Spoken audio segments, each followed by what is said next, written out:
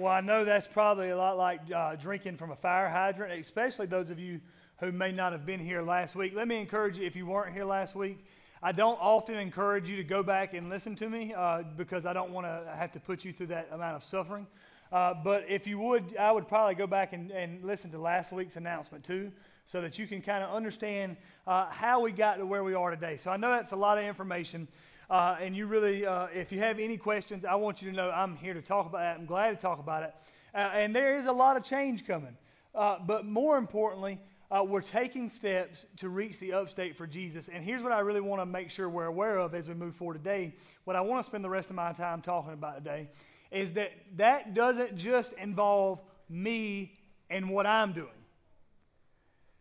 That doesn't just involve new buildings, right, and constructing a big enough facility for Harrison Bridge and Haywood. That doesn't just include things like that. If we're going to advance the mission of God to make disciples, to go into a lost world and reach people for Jesus, that also involves you. You have a part to play in the mission of God. So what I want to encourage us with over the next few minutes is even as there's massive change coming, right? Even as things are kind of getting a shakeup, I want to challenge us as a church to strive for missional unity. To strive for missional unity. Now you might be asking, what is missional unity? This is unity where we're all going in the same direction for the same purpose, for the sake of a lost world and the glory of God's name. That is your part in the days ahead. It's not just something I'm called to do. It's something we're all called to do, to put the mission as our highest priority and say we're going to pursue the mission of God together. Now, I want to just be real frank with you for a few moments. And if you're a visitor and you're thinking, well, maybe this is abnormal that he talks this bluntly. It's not. Come back next Sunday and we'll talk again. I want to be real frank with you for just a second. We are not wired for this type of missional unity because most of us have accepted a self-centered form of Christianity rather than Christianity that's focused on God's name and living for God's glory. And I just want to make sure you know as a church, there may be places where you can go in the upstate that would be okay with settling for a version of Christianity that's self-centered. But that is not this church. We want to pursue God for the glory of His name and the good of our neighbor. And in doing so, we believe we'll find abundant life. Amen. That's what we're here for. Now, to understand this biblically, we're going to look at Romans chapter 12. Romans chapter 12. In order to understand what's happening in Romans chapter 12, just know this, and I'll expound on this more as we get into it a little bit. But Romans 1 through 11 has been Paul talking about the good news of the gospel for 11 chapters. It's 11 chapters of one dude talking about the same thing over and over and over and over again. It's like he can't get enough of this good news. But in Romans chapter 12, Paul changes from talking about the theological reality of our salvation and turns to begin talking about the practical application of our salvation. In other words, what he does is in Romans chapter 12, he turns the page and it kind of flows like this. You believe this, so you should live like this. What I want to challenge you with today is that your part in the days ahead, your part in the mission of God, is that if you are a Christian, you have said, I believe like this, so I want to challenge you to live how God's saying we should live in Romans chapter 12. And now understand this. This is why this is important. If we collectively all answer the call that is Romans chapter 12 to live the lifestyle that God's calling us to live, we will have missional unity. We can accomplish the mission of Jesus in the world around us.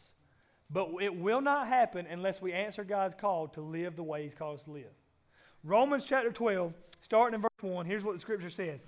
I appeal to you, therefore, brothers, by the mercies of God, to present your bodies as a living sacrifice, holy and acceptable to God, which is your worship. Do not be conformed to this world, but be transformed by the renewal of your mind, that by testing you may discern what is the will of God, what is good and acceptable and perfect. For by the grace given to me, I say to every one among you that he ought not to think of himself more highly than he ought to think, but to think with sober judgment, each according to the measure of faith that God has assigned. For as in one body we have many members, and the members do not all have the same function. Now notice what Paul has just done here. He's made a subtle shift. He's gone from the individual to the corporate. He's gone from how you should live on your own to how you must live in the body of Christ. All right? He's moved from the individual to the corporate. So we, though many, are one body in Christ and individually members of one another, having gifts that differ according to the grace given to us. Let us use them. If prophecy, in proportion to our faith. If service, in our serving. The one who teaches, in his teaching. The one who exhorts, in his exhortation. The one who contributes, in generosity. The one who leads, with zeal. The one who does acts of mercy, with cheerfulness.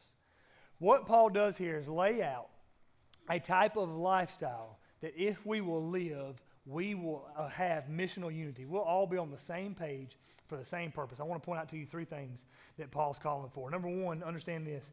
Missional unity demands mutual surrender of self. Missional unity demands mutual surrender of self. That's a big sentence. Basically, here's what I'm trying to say with that sentence. That there will be no missional unity. That we will not be on the same page for the same purpose to accomplish God's mission in the world. There will be no missional unity if the people of God do not come together as individuals in this corporate setting and surrender their preferences to God's call. There will be no missional unity unless we say, okay, I know that I like things a certain way, but instead of the way I like things, I'm going to answer God's call instead. There has to be surrender of self. Now, here's why this is important. In Romans 12:1, this is exactly what Paul is calling for. He says, present your bodies as what? As a living sacrifice. Now, the people in the first century, when they would have heard this phrase, living sacrifice, they would have known exactly what Paul was calling for. Think with me about the first century pagans in Rome who may have become a part of the church who heard this phrase, living sacrifice. They understood what a sacrifice was. As a matter of fact, they sacrificed to their Roman gods quite often before they came to Jesus. They would go into the temple and they would bring some sort of sacrifice, and that would make the gods happy with them when they brought in their sacrifice. All right, think with me about the Old Testament Jews. The Old Testament Jews were very familiar with sacrifice. What do we know about the Scripture? The Scripture says that in order to find forgiveness, there must be blood. So what did the Jews do? They brought animals into the temple and they brought them to the altar of God, and they killed the animals for forgiveness. But now in Romans chapter 1 through 11, Paul has gone on and on and on about how you no longer have to make a sacrifice to God for God to approve of you. So the people in Rome, as they heard this, they would have asked, well, man, that's great. We don't have to make a sacrifice to God for God to approve of us. So what should we do now? And here's Paul's answer. You don't have to make a sacrifice to God for God to approve of you because God's done all that in Jesus Christ. So here's what you do. You offer yourself as a living sacrifice to God.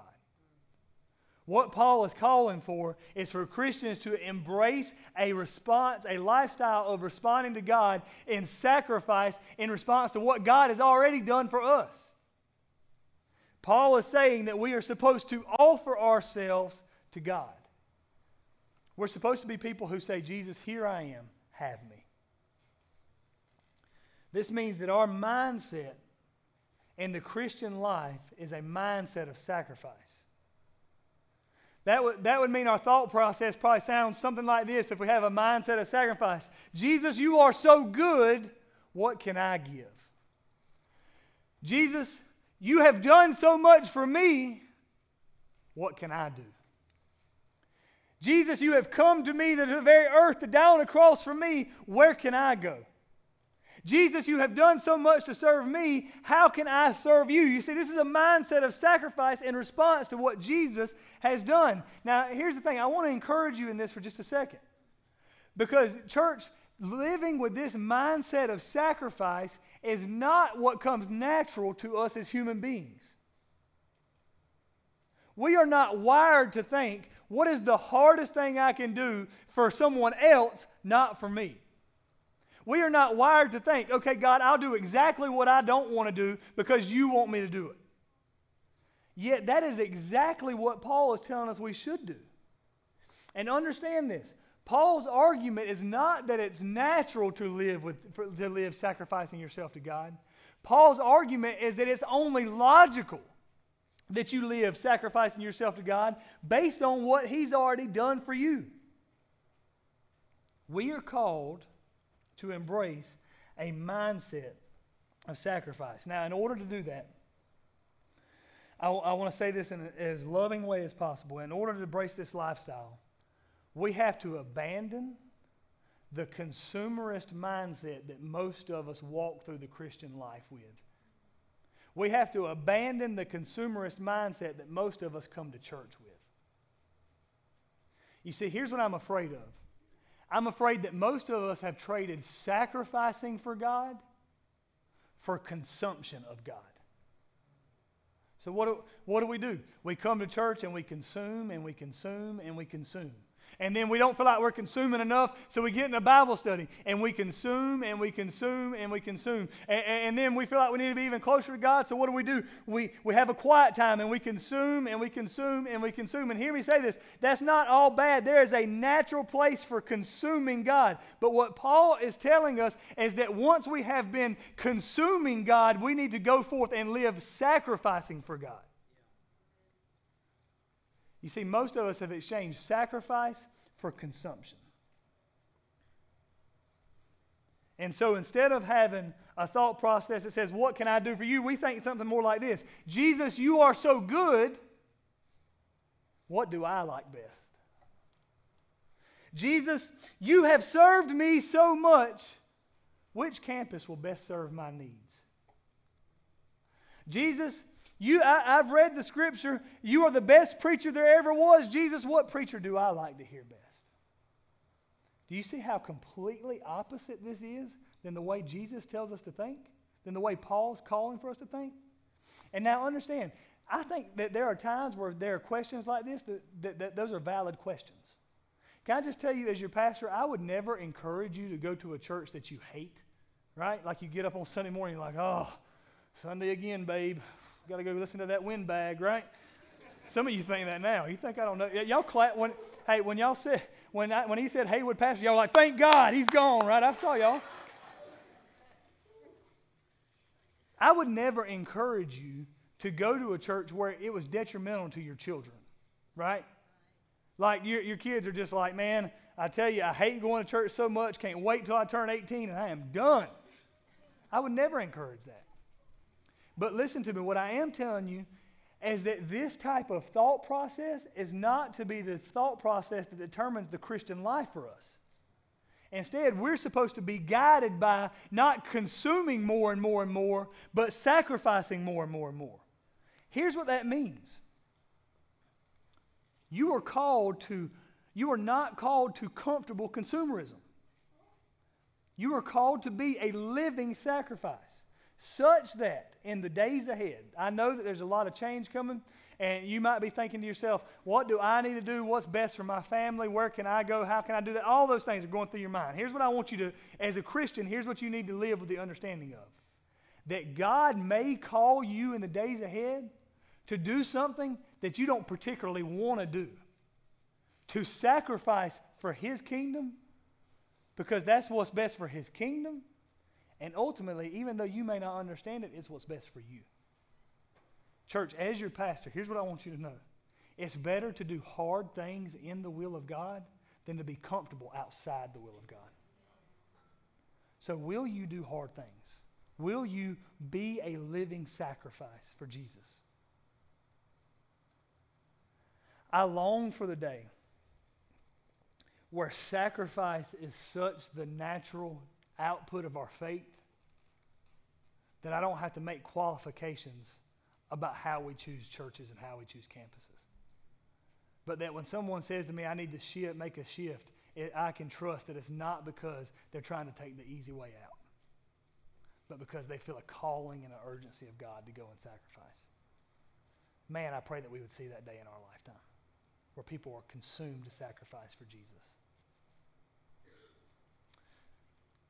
We need to surrender. There needs to be mutual surrender of self. But also, the second thing I want you to see is this: missional unity will only happen by God's grace.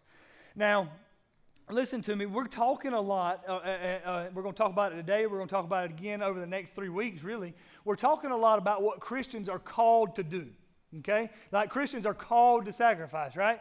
Now, here's the thing. I don't want us to be people who talk so much about what we're called to do that we forget why we're called to do it. Do you understand what I'm saying? I don't want us to be people who are just motivated by the action, but not motivated by the grace of God. So, and Paul here doesn't just call us to be living sacrifices for no reason. Paul actually has a very specific reason that we are to be living sacrifices. Notice what he says in Romans chapter 12. Verse 1, he says this. He says, I appeal to you, therefore, brothers. I appeal to you, therefore, brothers. Now, let me just say this. This is going to be really easy for us to miss because most of us in 2022, and I'm not being mean, we've just kind of lost it in our digital age. Most of us can't pick up on what Paul's saying here because most of us have lost the ability to really read text and understand what they mean. All the English teachers in the room are like, yes, praise God, all right? What I mean by this is that there are times when you're reading a text that the meaning may not be in the words that you have, but in the context before or in what's coming after. And here where Paul says, I appeal to you therefore, that therefore is really important. You've probably heard a preacher say this. Anytime you see a therefore in the Bible, you need to know what the therefore is there for, right? And in this case, Paul's saying, I appeal to you, brothers, to be a living sacrifice, and the therefore tells you why. The therefore is pointing us back to all that Paul has said in Romans chapters 1 through 11. So kind of get this, Paul's saying, I appeal to you, brothers, to be a living sacrifice because of what I've been telling you about. Now, what's Paul been telling us about in Romans chapters 1 through 11? I spoke to this briefly, but I want to just dive into this for just a second. Don't worry, I'm not going to preach Romans 1 through 11. You're going to get to lunch somewhere on time. But in Romans chapter 1 through 11 may be some of the most important chapters in Scripture because he explains to us the gospel. Romans chapters 1, 2, and 3 are probably the most depressing chapters in all of Scripture, right? Go read it for yourself. Here's what the Bible says. Romans chapter 1, that everyone has exchanged the truth about God for a lie and is blinded by sin, that people have traded righteousness for unrighteousness and live in sin, and because of this, they're going to suffer the wrath of God. And all of God's people are like, amen, it's good stuff, right? And guess what? You think, well, chapter 2 is going to get a little better. You turn over to chapter 2, and it says, hey, you Jews who've been following the law, I know you think you're better than those people who don't have the law, but you're sinners going to hell too. And you're like, man, this is getting tough. So you flip over to Romans chapter 3, and you think it's going to be getting good now. And Romans chapter 3, the pinnacle is Romans 3:23, where it says this, for all have sinned and fall short of the glory of God. And you're like, golly, that's tough, right? And usually that's where you break. If you're in a Bible study, you break after 3, and you go home, and you're just encouraged. Because everyone's sinners and everyone's going to hell. But man, then you turn the page into Romans 4, 5, and 6, and you get the most beautiful explanation of the gospel that there's ever been recorded. That by the faith that you have in the saving God of the universe, it will be accredited to you as righteousness, so that on the day that you die, you will stand before God in life. How can you possibly stand before God in life? That even though you'll stand before God in life, because that even though sin entered by one man, his name was Adam, and death entered by that one man, Adam, that because of the righteousness of one man, you can stand before God because righteousness came through one man, and his name was Jesus. So that you can stand before God made perfect. That there is therefore now, Romans chapter 8, verse 1, no condemnation for those who are in Christ Jesus. And you're like, this is awesome. But it gets better because you read Romans 9, 10, and 11. You're like, I just don't understand how such a good God could love me. How do I know that He'll always love me? And you go and you read Romans chapter 8, and it says, nothing shall separate you from the love of God. Not height, nor depth, nor death, nor famine, nor sickness. Nothing can ever separate you from God. And then you get to Romans chapter 9, and here's what you find. In Romans chapter 9, it's that God's always loved you. There was never a day where He actually started loving you. He's just loved you from all eternity. And you get to the end of Romans chapter 11, and it says, for all things were created through Him and by Him and for Him. And you're like, let's go! Like that's how I am when I watch football too, okay? It's a little weird. But you just get so jacked up. Like you're like, this is the best 11 chapters that I've ever read in Scripture. Because once I got past that really depressing part in Romans 1, 2, and 3, I have found the best news that I've ever read in my life. That there is a God of the universe and He loves me.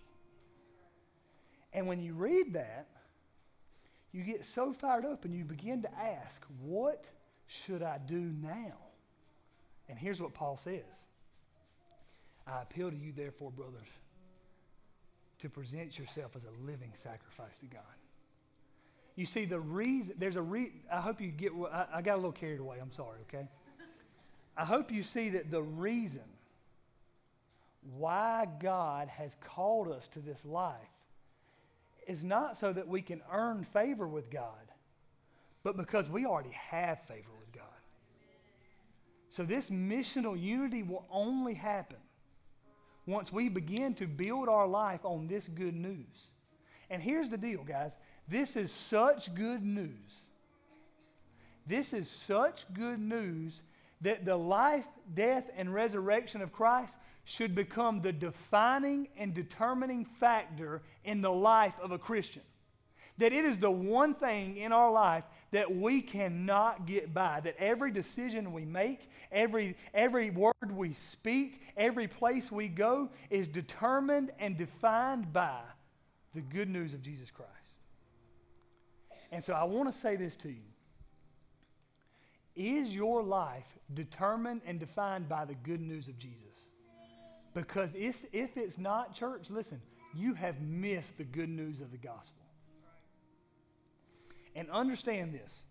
When we all build our life on this reality, when you say this is the most important reality in my life, and they say this is the most important reality in my life, and then we come together and determine that we're building our life on this reality, and then we as a group of people begin to live our lives, making decisions, working because of this reality, there is nothing in the world we cannot accomplish for Jesus. This is why this is so important. Missional unity only happens when we're all making decisions based on what Jesus has done for us. Are you making decisions based on what Jesus has done for you, or what feels most comfortable to you? Finally, I want to challenge you with this. Missional unity requires collective stewardship. We've talked a good bit about this, but stewardship, answering God's call to do what He's given you, it's going to be really important in the days ahead. The reason is that every single person in this room has a job in the mission of God. I hope you understand this. That there are no exceptions or limitations to this clause. Every person here has a job to do in the mission of God. You might be saying, well, Pastor, I know you say I've got a job to do, but I'm old. Let me tell you all about Moses, all right? You might be saying, Pastor, I know you say I got a job to do, but I'm not particularly gifted. Let me tell you about Peter. You might be saying, Pastor, I know I've got a job to do, but you don't know how big of a sinner I am. Let me tell you about David, who committed adultery with another man's wife and then had the guy killed. I think you're okay. We all have a job to do in the mission of God. And the reason why this is so important is because in times of transition, if we don't all do the job that God's called us to do, the work of God can go left undone. It can be left undone. Because oftentimes in our consumerist mindset, here's what happens. That we come in and we think the people of God begin to think the work of God is done by a man of God, right? In this consumerist model, everybody just kind of looks at the preacher as a man of God, some kind of special anointing on his life. If you want to talk about special anointing on my life, come to my house on Tuesday and we'll examine the special anointing when I'm trying to give one kid a bath, feed the other kid baby bananas. You ever tried to feed a 6-month-old bananas? We can talk all about anointing then, all right? But in this consumerist model, it's the people of God trust that the work of God is done by a man of God. And then what happens when the man of God steps out and does something else? The work of God falls down. And here's what I'm telling you. That if the people of God will answer the call to do the work of God that they've been equipped to do, the man of God can step out and you'll never notice he's gone. because you are the men and women of God. You have a job to play. That's the whole point that when Paul moves to the corporate. He says, so we, though many, are one body in Christ, and individually members of one another. Having gifts that differ according to the grace of God, let us use them. We all have different gifts. And if you refuse to use the gift that God's given you, you are being a bad steward of your gift, and ultimately, listen, you are hurting the church. You're like, man, he's a jerk today. I told you, all right? This is a serious time. And I want us to answer the call that God's put on our life. And can I just tell you that I'm convinced that our lack of stewardship is the reason why so many of us are miserable at church? It's no wonder that we see church as negotiable or we don't want to come when we refuse to play the part that God's called us to play in the church. Stewardship is responding to God according to what He's done and the gift He's given us so that we live a life that matches the grace that God's already given us. So here's what I'm telling you, church, that in the days and weeks and moments to come, that God has called you to walk in certain places so that the work of God goes on. And listen, I don't mean that just in this building. I mean that outside Monday through Saturday as well. Will you be a good steward of what God's given you? Church, I want to close with this. Last week, you guys did something for me that meant the world. You guys prayed over my family. And so I want to close today with an opportunity to pray over this church. And as I do that, I want to just point out a couple things to you, okay? Number one, I want to just remind you that over the next 3 months, maybe potentially for 6 months for some of you, nothing really changes for you at Harrison Bridge, right? I'm not leaving tomorrow, right? Like next Sunday, I'm going to preach here, and I'm going to baptize my 6-year-old here, okay? Like I'm going to be here. This is still home for the moment. So what I want to challenge you to do is over the next 3 months, if you would, I want to ask you to be really intentional about praying what God would have you do and where God would have you go and how God would have you serve so that at the end of this 3 months, you're convinced that you're not following a man to another place if you're going to Haywood, or you're not staying here to hear another man, but that you're doing what God has called you to do. Listen, I can think of nothing that puts more pressure on me or is more miserable for you than following a person around. Amen. And I want you to do what Romans 12:2 says here. To have your mind transformed by the Spirit of God so that you may know what the will of God is for you.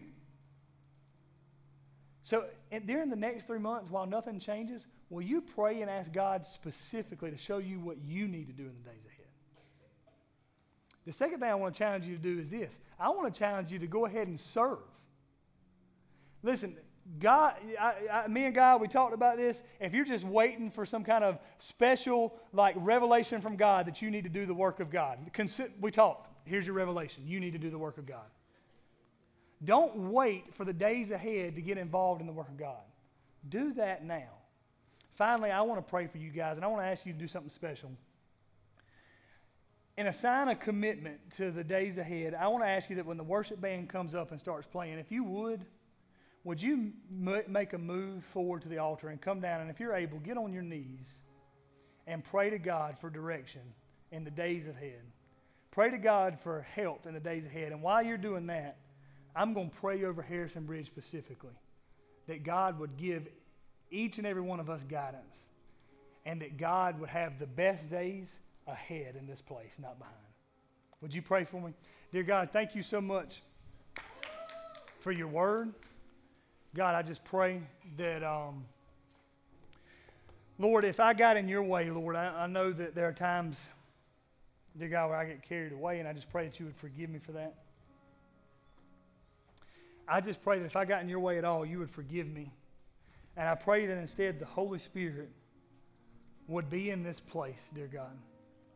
Dear Lord, I just pray very specifically a couple things right now. Number one, I pray that the people of Harrison Bridge would understand and not make a bigger deal out of this than what it is, dear God, because, dear Lord, I'm not the first pastor to go to a different place, and I will not be the last pastor to go to a different place, and this is not my church, this is your church, God. So, God, bring a presence of peace on your people.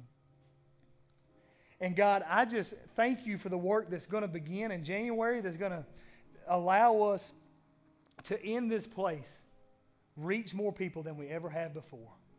And God, I pray that you would just reassure every one of us that in the church in the days ahead, the best days are not behind us, but in front of us. Lord, we love you and we praise you. It's in Jesus' name I pray. Amen.